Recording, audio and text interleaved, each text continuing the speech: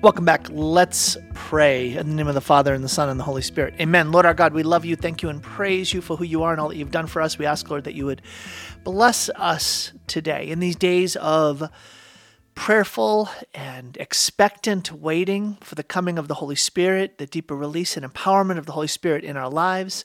Lord our God, give us the grace to enter into a novena of days leading up to Pentecost Sunday. Lord, we pray that you would unbind and set free anything that is in the way of us experiencing a deeper release of your Holy Spirit. I pray, Lord our God, that you would give us a true and deep anointing with your Holy Spirit, that we would become like a burning bush of the definitive theophany. And we make this prayer in Jesus' holy name. Amen. In the name of the Father, and the Son, and the Holy Spirit. Amen. All right, let's dive into the interview with Sister Eucharista. Well, and welcome to the program, Sister Mary Eucharista. I love what just happened. I just said, let's get going. You said, let's do it. Sister, that's so awesome. Thank you, Tom. That's the best way to start. And I was like, I was praying. I was saying, Lord, what am I going to talk about on the program tomorrow? What I know I've been talking about. It's this time of novena to the Holy Spirit. It's time to focus on the gift of the Holy Spirit. And then you text me, sister, come on. And you're like, hey, I got an angel telling me that we need to talk about Pentecost. What do you think? And I'm like, let's go. Or in your words, let's do it. Tell me that story again. I love what you were sharing about. You have no idea how famous you are, sister. Well, I'm actually not famous, but my husband, Jesus, is really famous. And my friend Linda came back to the church because of this program. And she says, we were in conversation for many years, and she's been really kind of just, as age comes up on us and we begin to kind of go back to our roots. She was born Catholic, she was raised Catholic, and then she actually became a Sister of Mercy for a number of years. And then she left because she did not have a vocation, but she really thought about it for many years. In fact, when we became godparents of the same child who actually ended up in our school, but the pastor, who was also the principal, didn't know anyone who knew this boy, but I knew the foster parents. I was able to actually be the godparent for this boy and for baptism. And his cousin, this woman, Linda, was able to actually come back and be the godmother at the request of his mom, who said, we need to have this person who is my cousin, who I want to be the godmother of my son. So anyway, this wonderful person came back into the church around Easter time, and it was because of this program, and also because of the Holy Spirit inspiring her as she continued to kind of seek out, where is God now for me? And she started out in a Protestant denomination, and then this led her back into the Catholic Church. And it's really, really a blessing. I mean, she's in Oregon, so you never know where the Holy Spirit will splash his love and welcome back those who he has been longing to see for many, many years. So I thank you for that, Tom. Thank you for providing this opportunity for evangelization. Thank you for letting the Holy Spirit reach out through the waves of our Catholic media today. And people talk about technology and how dangerous it is. It is dangerous, but it's also very, very helpful. And if we can use it well, we really do honor to our Creator and Lord. Amen. It was so encouraging when you mentioned that to me, sister, that a woman had encountered you on video. You're like, wait a minute, you mean on the radio? And he said, no, on My Catholic Faith TV, which is that's our YouTube channel, is My Catholic Faith TV. And we have like what's called long form video. So long form video is like our whole interview. But then I've got a couple of really very professional editors, and they will find like chunks of the interview and they'll like load those. And then we have what are called video shorts. Do you know what a video short is? I think so. Yeah, so it's a video that lasts up to 1 minute. And so it's done in a like phone framed format, right? So a portrait rather than landscape.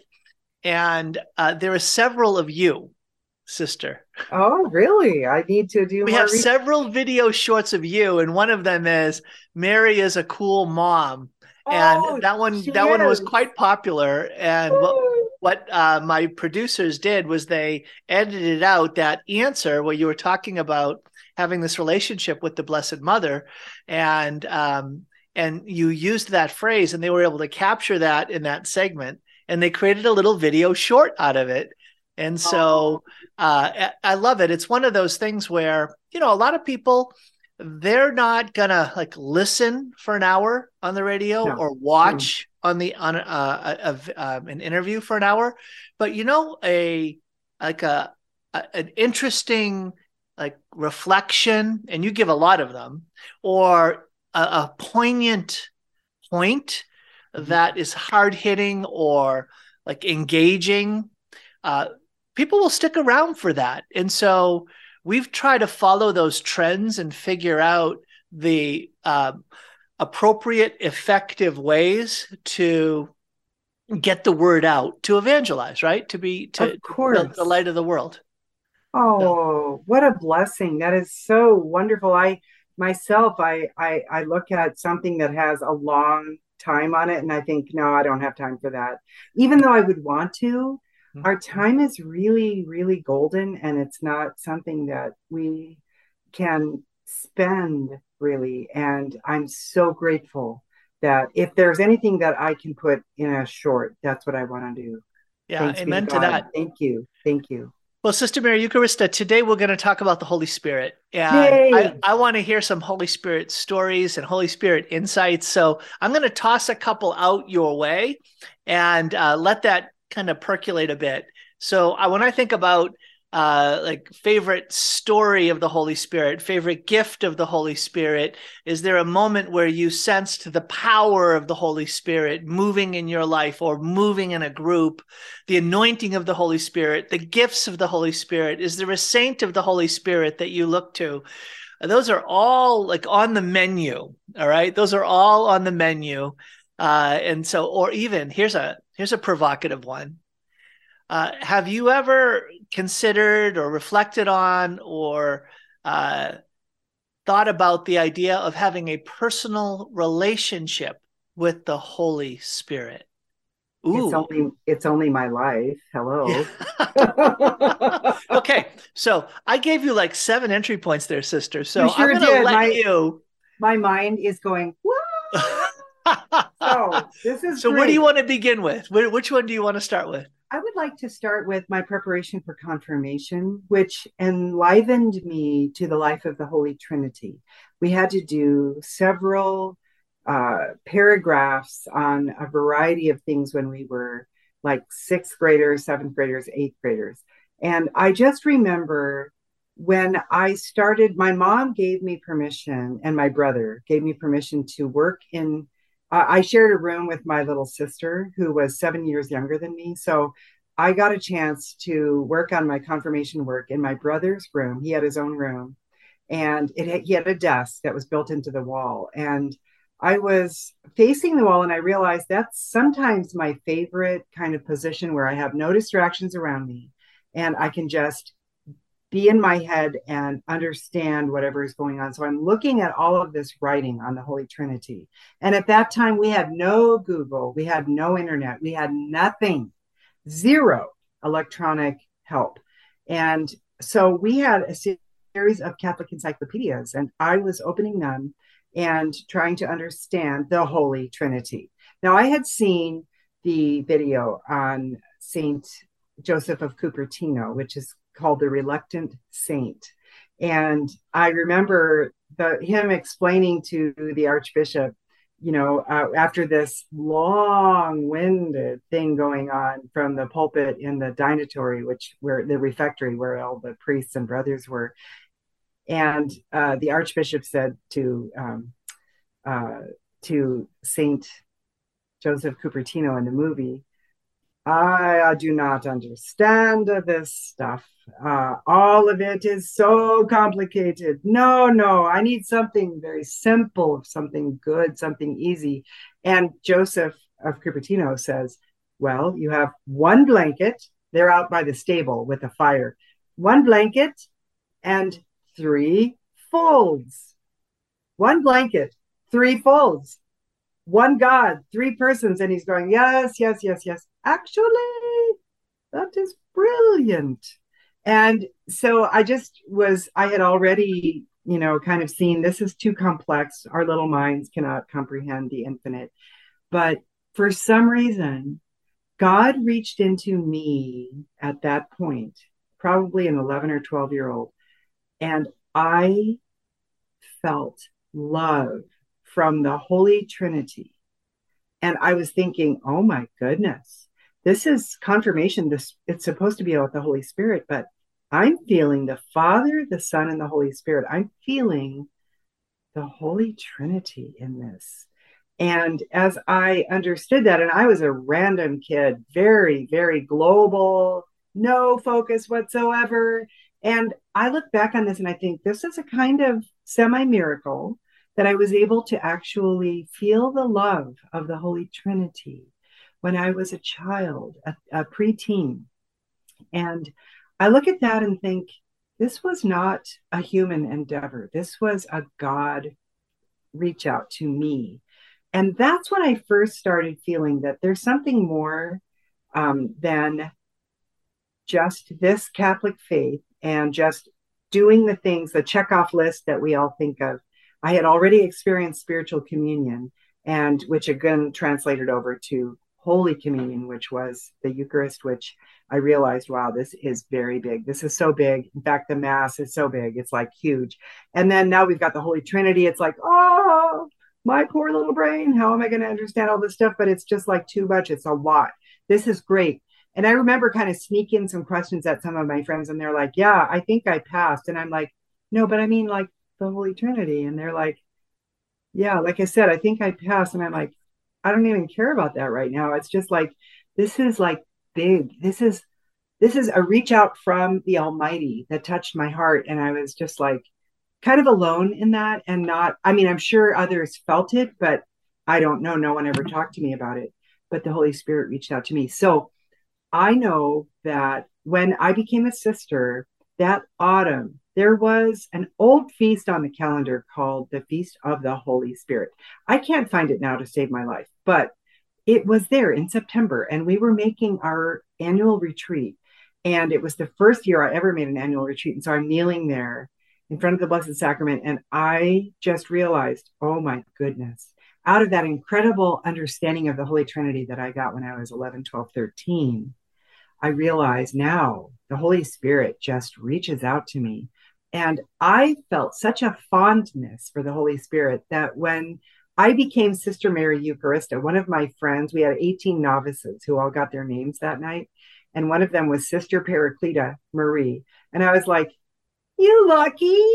I can't believe you got Paracleta. How did you do that? She says, I don't know. I just put it down. It was my first choice. I said, but why did you even think about that? That is so wonderful. And she said, I don't know. And anyway, 2 years later, of course, she discerned out she didn't have a religious vocation. She's now married with children, but it was just such a beautiful moment. That was my first deep connection with the Holy Spirit. But I hope that this isn't going too long, but you asked, so here goes. When I was a teenager, I read this great book, and it's out there, Tom. It's out there. It's called The Holy Ghost, My Greatest Friend. That is the biggest igniter of Holy Spirit joy I can even imagine. So if you haven't read it, read it. It's awesome. The Friend Who Loves Us Best. It's called The Holy Ghost, Our Greatest Friend by EDM, or Father Paul Sullivan, OP. He's a Dominican. And this guy wrote so many great books, but it's at the end of that title, The Holy Ghost, our greatest friend. It says, "He who loves us best." Isn't that great? Nice. I love that. That is so awesome. I'm looking up the book now. Yeah. I don't think I've ever read this one. It's so cool. Yeah. Okay. I'm going to add this one to the I'm going to add this one to the list.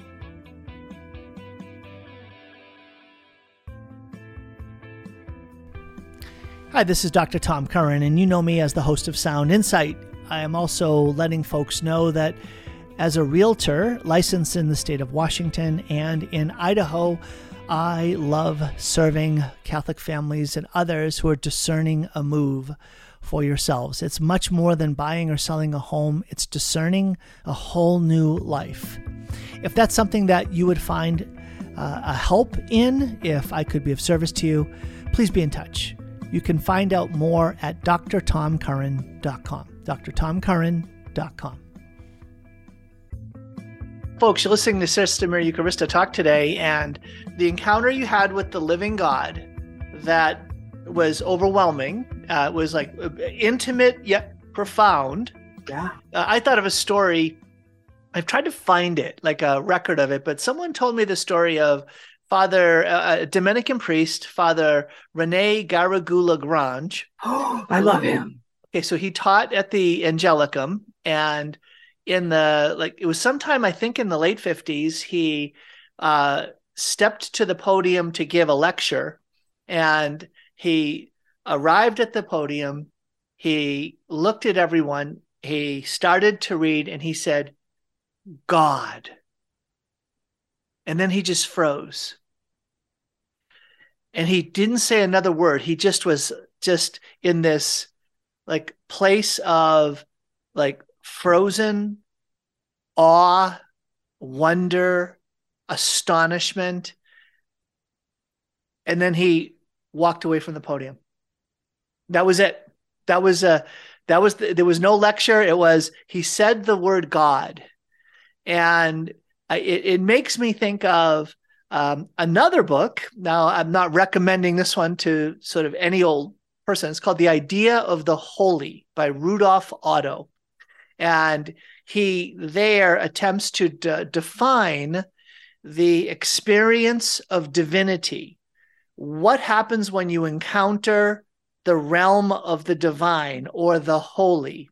And he identifies the encounter with the holy as a mysterium tremendum et fascinosum. Now, that's a mystery that is tremendum, but overwhelming, and yet fascinosum. It is utterly attractive. So simultaneously, there's this encounter. It's not just a concept. It's the encounter with the living God that is both overwhelming in his bigness and yet intimately attractive and drawing us in to nearness. So you made me think of those two, the story of Father Garrigou-Lagrange and the definition from The Idea of the Holy by Rudolf Otto. My goodness, this is so beautiful. Do you know? Well, you know, right, that Garrigou-Lagrange was Pope St. John Paul II's director of his doctoral thesis or dissertation. So truly, and also this reminds me his experience that I have heard. Also, it's like it's something almost a paralysis, but at the same time, a paralysis of mystical depth, but also maybe being so enamored that something else takes over. And it's like, have you ever just felt completely limp? You have no power. It's just like, nope, it's not going to happen. Here it is, Jesus. And well, you know who talks about that is St. John of the Cross, right? So he says, and this is like in our tradition, right? This is not, I'm not teaching you anything, sister, but the idea is that you encounter the bigness of God, not by going out into the world, but by being drawn within yourself. The interior is bigger than the exterior. If you go outwardly, you can go far. If you go inwardly, you can transcend or go beyond. You can't go beyond the world by going further out into the world. You can only get beyond the world through the dimension of spirit. And the dimension of spirit is by going within the core of our being to that place where we are spirit and we encounter the one who is more within us than our own eye. That's Augustine, right? Yes. More Yes. interior to me than my own eye is the Holy Spirit of God. And so when we are drawn inward, there's a breakthrough to go beyond, right? And so John of the Cross says that as we are drawn inward in contemplative prayer, the body will tend to freeze. There's a freezing of the body in such a way that and then there's a quieting of the mind, the imagination, the memory into the interior stillness where there's an awaiting for the revelation of God that is given as a gift in the intimacy of contemplative prayer, right? So that's how John of the Cross describes it, the existential experience of the freezing of the body. And it makes sense to me when I see all these pictures of cloistered religious sisters and brothers and priests where they're sitting, feet on the floor, hands on their legs, or hands folded across across their legs, and they're just sitting still. Does that make sense? Oh, totally. In fact, Saint Teresa was oftentimes, Saint Dominic Savio was in ecstasy, and he would freeze. He would just be a complete heavy statue staring at the Blessed Sacrament. And one time he had his hand on his heart, and the boys were very concerned. They went to Don Bosco and said, something's wrong with Dominic. So he went back and he said, no, boys, don't disturb him. He tried to move him. He was immovable as stone. He was so heavy. Several men tried to move him. They could not move him. Similar thing, Saint Bernadette, Saint Teresa of Avila. This is a phenomenon called ecstasy, which is not the world's view of ecstasy. It is ecstatic union with God, which surpasses we've got the purgative stage, the illuminative stage, and then the unitive stage, which that is like it's accessible to all of us. That's why in Vatican Council II, they used Garrigou-Lagrange's work on the universal call to holiness. And this call to union with God is open to everyone. This universal call to holiness. It's, yes, not just priests, not just religious, lay people, everyone is called to union with God. We all traverse those areas. If we're striving for sanctity, we are called, are in the purgative stage as a starting point, and then the illuminative stage is the middle point where we experience virtue, but also we're still falling back into the purgative stage where we go into, our normal sins and things. And then we advance onto the unitive stage. And sometimes we can find ourselves back in the purgative stage again, or the unitive stage will imitate some of the more spiritualized areas of the vices and virtues of the purgative stage, but it will be on a higher level. So we're always kind of traversing those three areas on our approach to sanctity. But the unitive stage is typically the stage where ecstasy takes place, and there's phenomena that occurs here.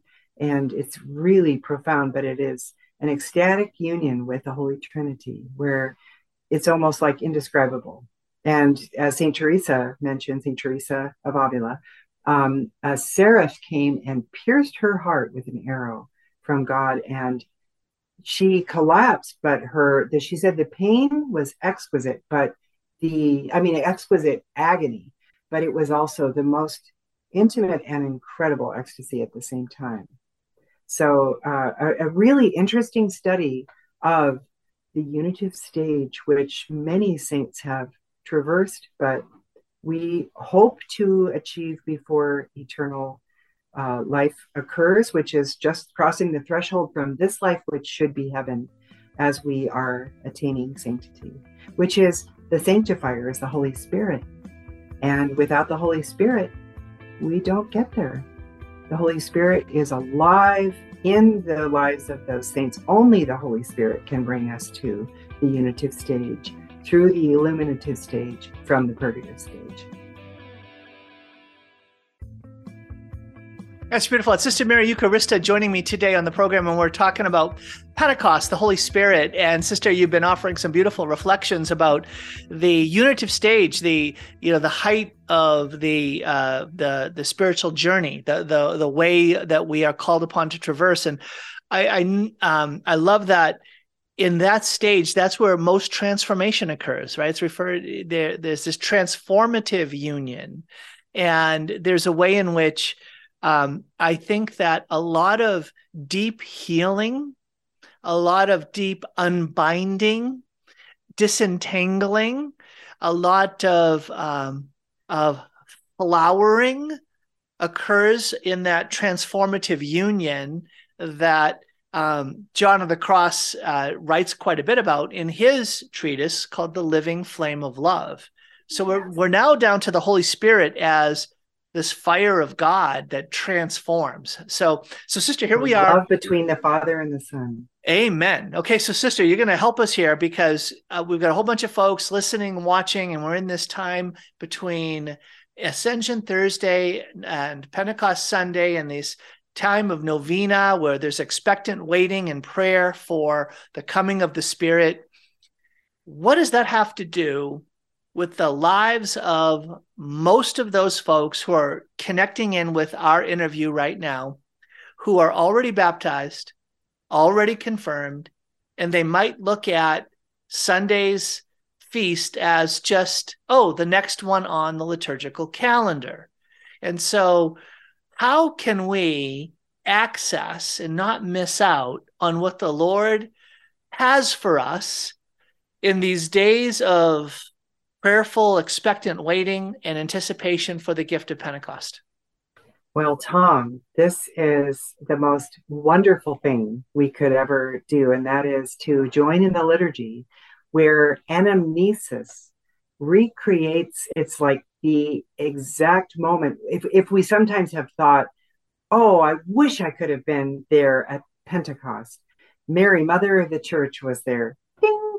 Anyway, all the apostles, tongues of fire on the disciples and apostles' heads. And they began to speak in different tongues, and they went out and talked. They were so animated, people thought they were drunk. And this is happening at the liturgy on Pentecost. And this is it's happening now. This is the thing that when God created after the redemption, where the passion took place and the resurrection, now the ability to go back and forth in time is this incredible anamnesis that occurs in the liturgy. The liturgy is something of heaven. We do not create liturgy on earth. This liturgy comes from heaven, and it is the liturgy of heaven. And so in preparation for this, every Mass we attend is this profound and incredible moment of all of these mysteries combined, but especially the mystery of that day, which is the readings. That's why Lectio Divina is so important. In other words, reading the readings before the Mass, meditating on those readings. In other words, thinking like, oh, wow, I remember when this happened, or that reminds me of this mystery of when the Holy Spirit did thus and so, or whatever. This is, then we go to prayer. Oh, Lord, please enlighten my heart and let me feel this beauty in your life that you have given to me right now. And then contemplation, to rest in the word and let that just penetrate our hearts and let God speak to me. Let me be silent in the face of the living God and let him work and speak to me. But very especially, everyone who is baptized has the infused gifts of the Holy Spirit that are sitting latent in that soul. And then at confirmation, this is why confirmation is so important. If you have not been confirmed, to become confirmed, go to your parish priest, find out when you can be confirmed. Confirmation is vital for the Christian soul. And then in that confirmation, that is when the bishop typically, or the priest with permission, can confirm you. But that's where the Holy Spirit comes and activates those gifts. What happens is we have the infusion of faith, hope, charity, and then as a result, also the cardinal virtues of prudence, justice, fortitude, temperance, that are connected to every possible virtue out there. Those are infused into our souls, and it gives us kind of a leg up on inspiring the world and speaking the word to the world. And then we also, though, have something very different, the gifts of the Holy Spirit: wisdom, understanding, counsel, fortitude, knowledge, piety, and fear of the Lord. It's really important to look at what these gifts are. Look up online, the gifts of the Holy Spirit. You will get a Catholic site that explains those gifts. Those gifts, once they are activated, become are no longer latent in your soul. They are now activated. I remember when I was confirmed, I was riding my bike out on a country road, and this guy stopped and he said, "Hey." And I was like, "Who's this dude?" He was in I was admiring it. It was a I think it must have been a 1976 or 78 Camaro. And it was bright red. And I was like, oh my gosh, I'm in love with that car. But this guy, I was not in love with, because he said, so what's going on with you? I said, I don't know. I want a horse. And he said, well, you're riding a bike. And I said, yeah, but you're riding a Camaro. That's pretty cool. He said, so what's on your mind? And I'm like, who is this dude? And who is this? Is it like somebody that just came up the road and he doesn't know who I am? And he said, so I'll bet you would die for your faith, wouldn't you? I had a crucifix around my neck. And I said, yes, I would. He said, you would die for your faith. Wow. And he looked at his wife, and she looked back, and they both kind of shrugged. And he drove on, and I was like, yes, I would. I would die for my faith. Shoot me now. I'll be a saint. And I was like, just in my mind saying this, but I was like, what is that guy? I never saw him drive back, because he had to come to a dead end and then turn around. And I know he wasn't connected to anybody, but it was like this weird but yet beautiful knowledge that I had. Yes, I would die for my faith. I would die for this guy. And he died for me. I'd die for him. Sure, I would. But a 13-year-old kid, when do you get that? That's confirmation action. And I was full of the Holy Spirit because the Holy Spirit was generous and kind to me and came to me in the sacrament, which he does for everyone who receives the sacrament of confirmation. And that's a really important sacrament. That's where the Holy Spirit comes to us pure and full and with gusto. Amen to that. One of the things that I love to do is pray for a deeper release of the gifts and graces given to me in baptism, but also in confirmation, so that they wouldn't be latent, in the word that you used. St. Paul talks in 1 Timothy about, pray that the gifts given to you when we laid hands on you would be stirred into flame.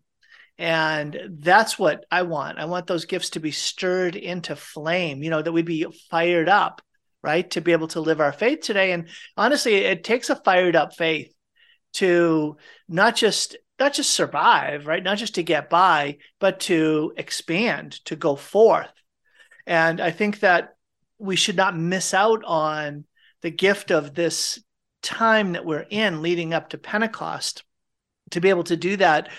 Is there a particular devotion that you have, sister, or a way of expressing a devotion to the Holy Spirit in particular? Like whether it's through the spouse of the Holy Spirit, our Blessed Mother, or through a saint, or through a devotional practice, a litany, or a special prayer?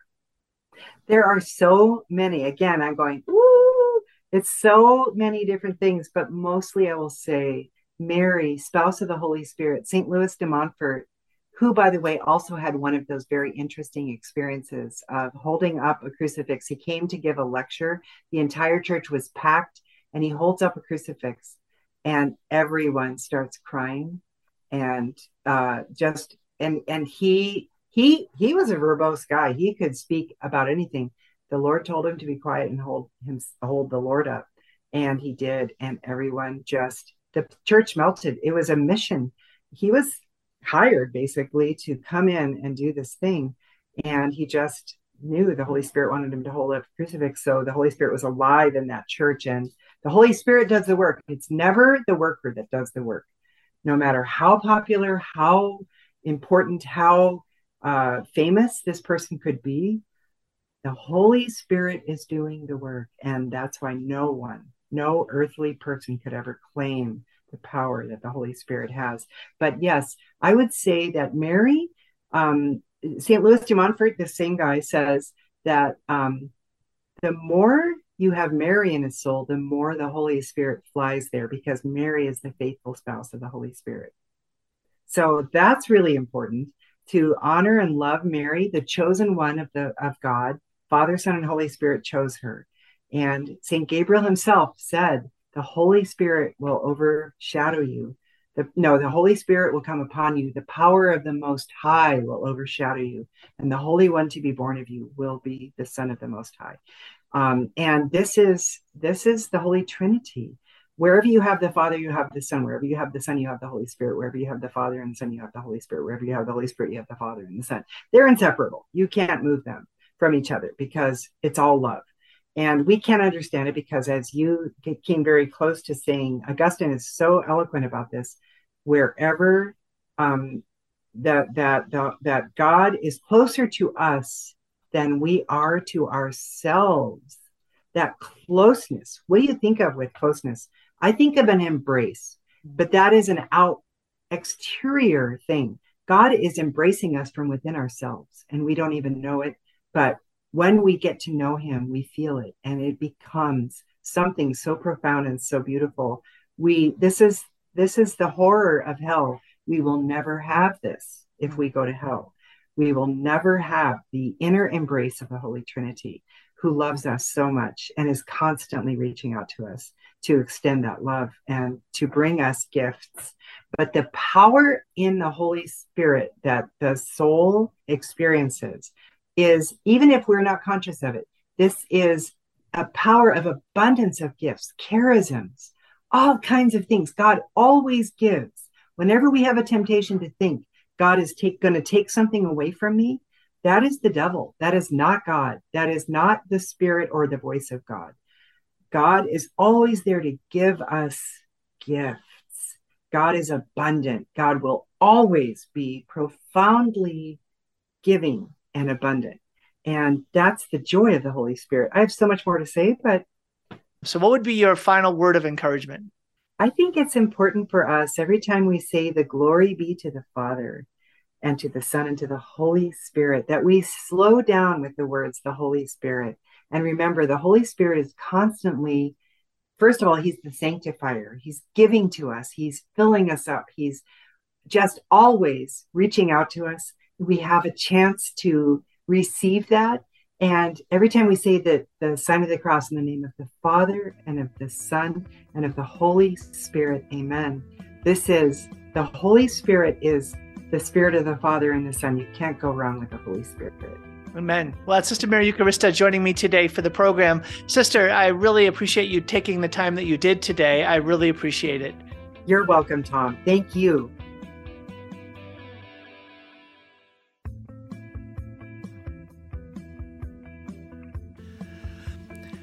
Welcome back to the program. It's great to be with you. Wasn't that a great interview? Great to be with you. Great interview.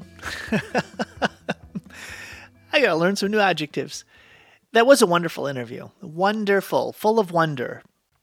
And I love the spirit that Sister Mary Eucharista brings to the program.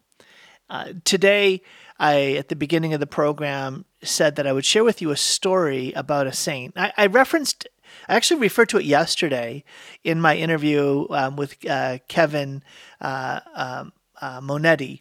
And It was about Saint Seraphim of Sarov. Saint Seraphim of Sarov, he is one of the, I guess, favorite saints of the Russian Orthodox Church. Lived in the 1800s, into the 1800s, and had a reputation for holiness, a great, great reputation for holiness.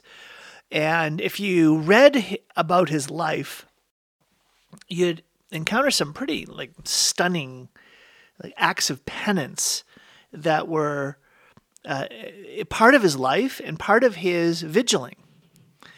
For instance, for many years, he was living in a cloistered monastery, but that wasn't separate enough to be completely devoted to the Lord. So he ended up living on a hermitage on the property in Russia, and he lived by himself for a number of years, and for a number of years never talked to anyone.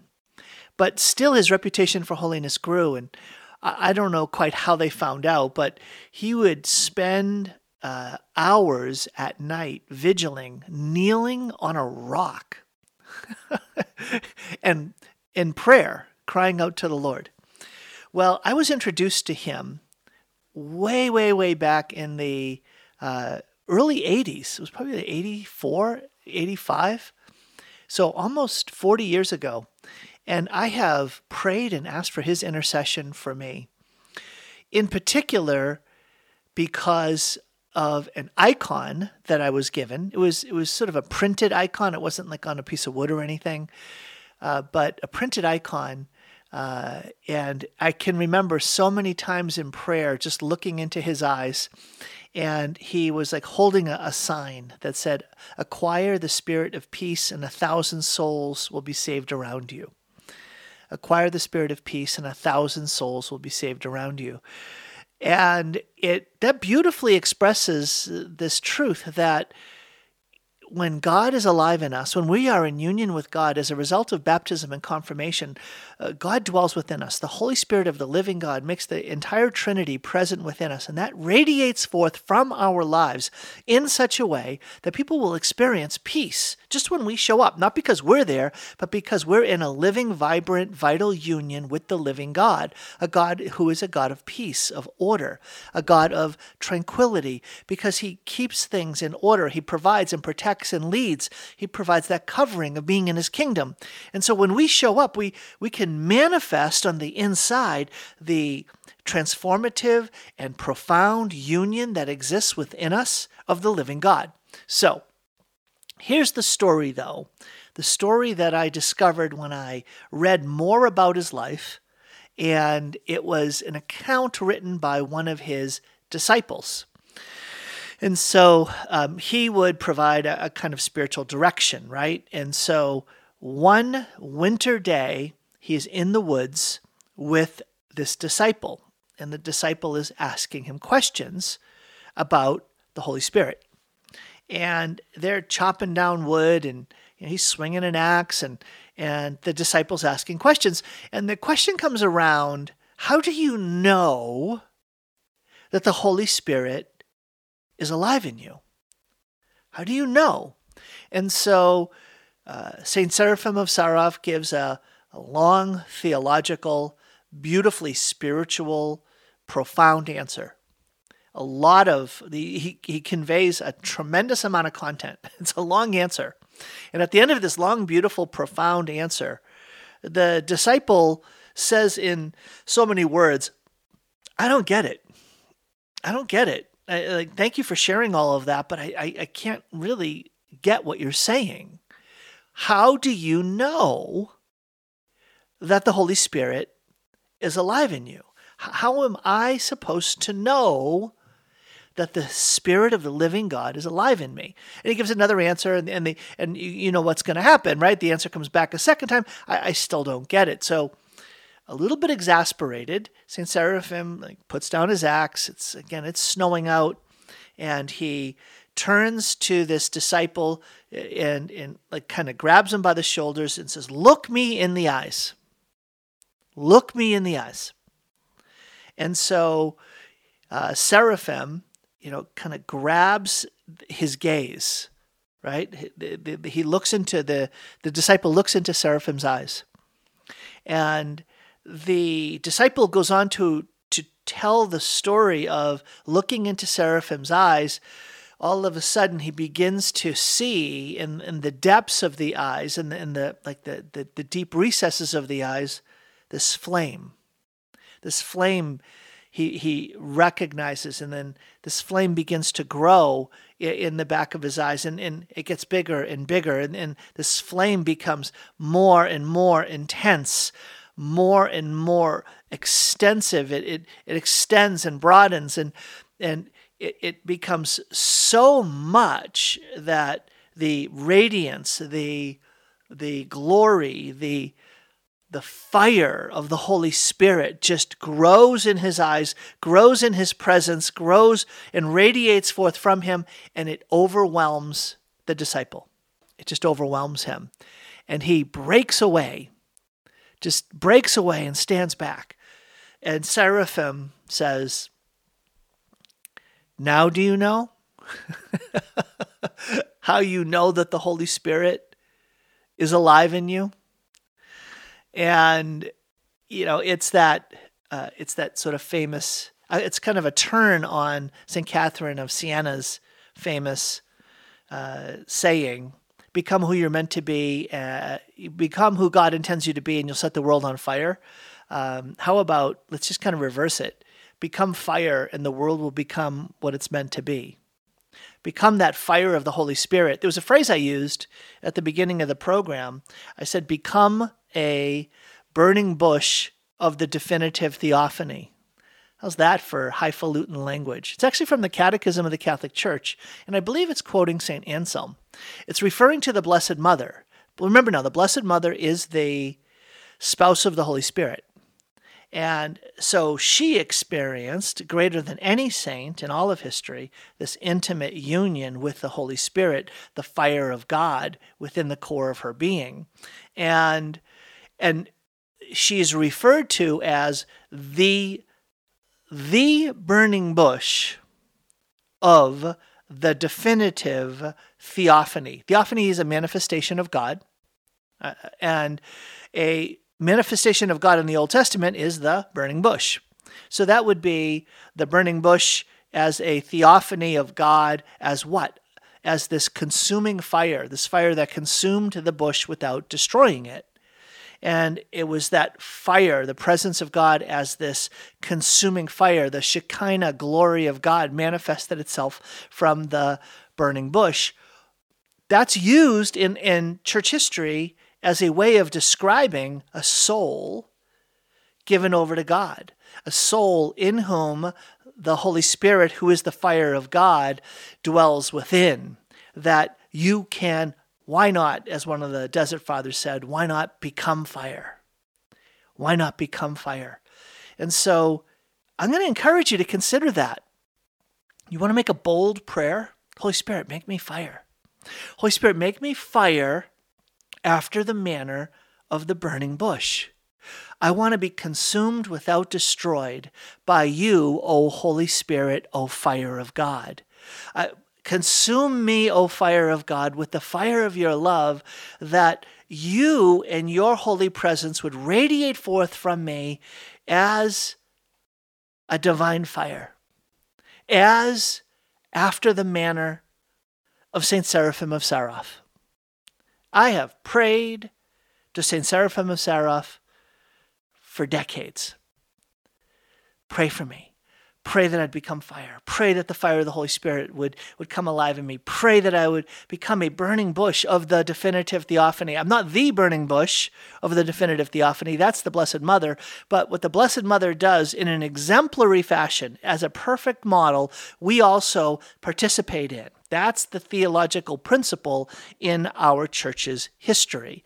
What Mary does in a perfect way, what she models for us in an exemplary fashion, we can mimic, we can share in, we can imitate in our own manner. And so I look at, like St. Philip Neri, the ball of fire enters his chest. I look at St. Seraphim of Sarov, and I see two amazing saints that I turn to. And there are others who have not quite as like powerful stories, but also had deep devotion to the Holy Spirit that I've called upon for years and even decades to say, please pray for me. I love you, Holy Spirit. I love the Holy Spirit, and I want the Holy Spirit to make me fire, to set me on fire, so that I don't think I'm going to say to people, look me in the eyes, right?